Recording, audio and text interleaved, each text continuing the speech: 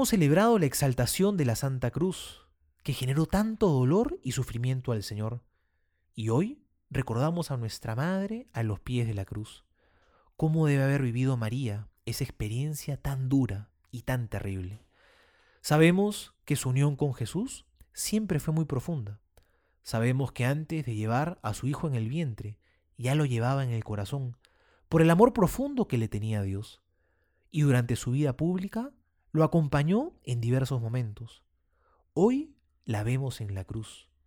Qué profunda debe haber sido su unión también en este momento.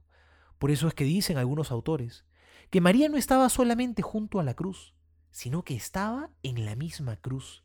Sus dolores también los experimentaba ella como madre.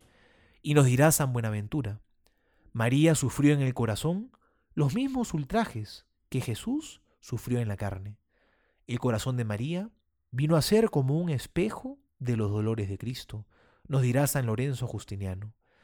Esto nos recuerda cómo estamos llamados a cargar nuestras cruces.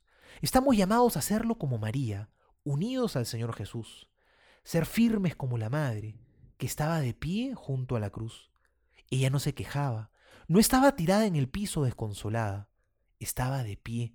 Esta postura que refleja toda una actitud frente al sufrimiento.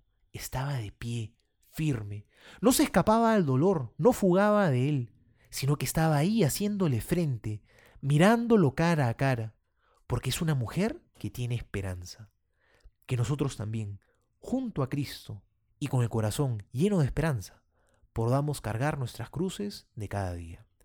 Soy el Padre Juan José Paniagua y les doy a todos mi bendición, en el nombre del Padre y del Hijo y del Espíritu Santo. Amén.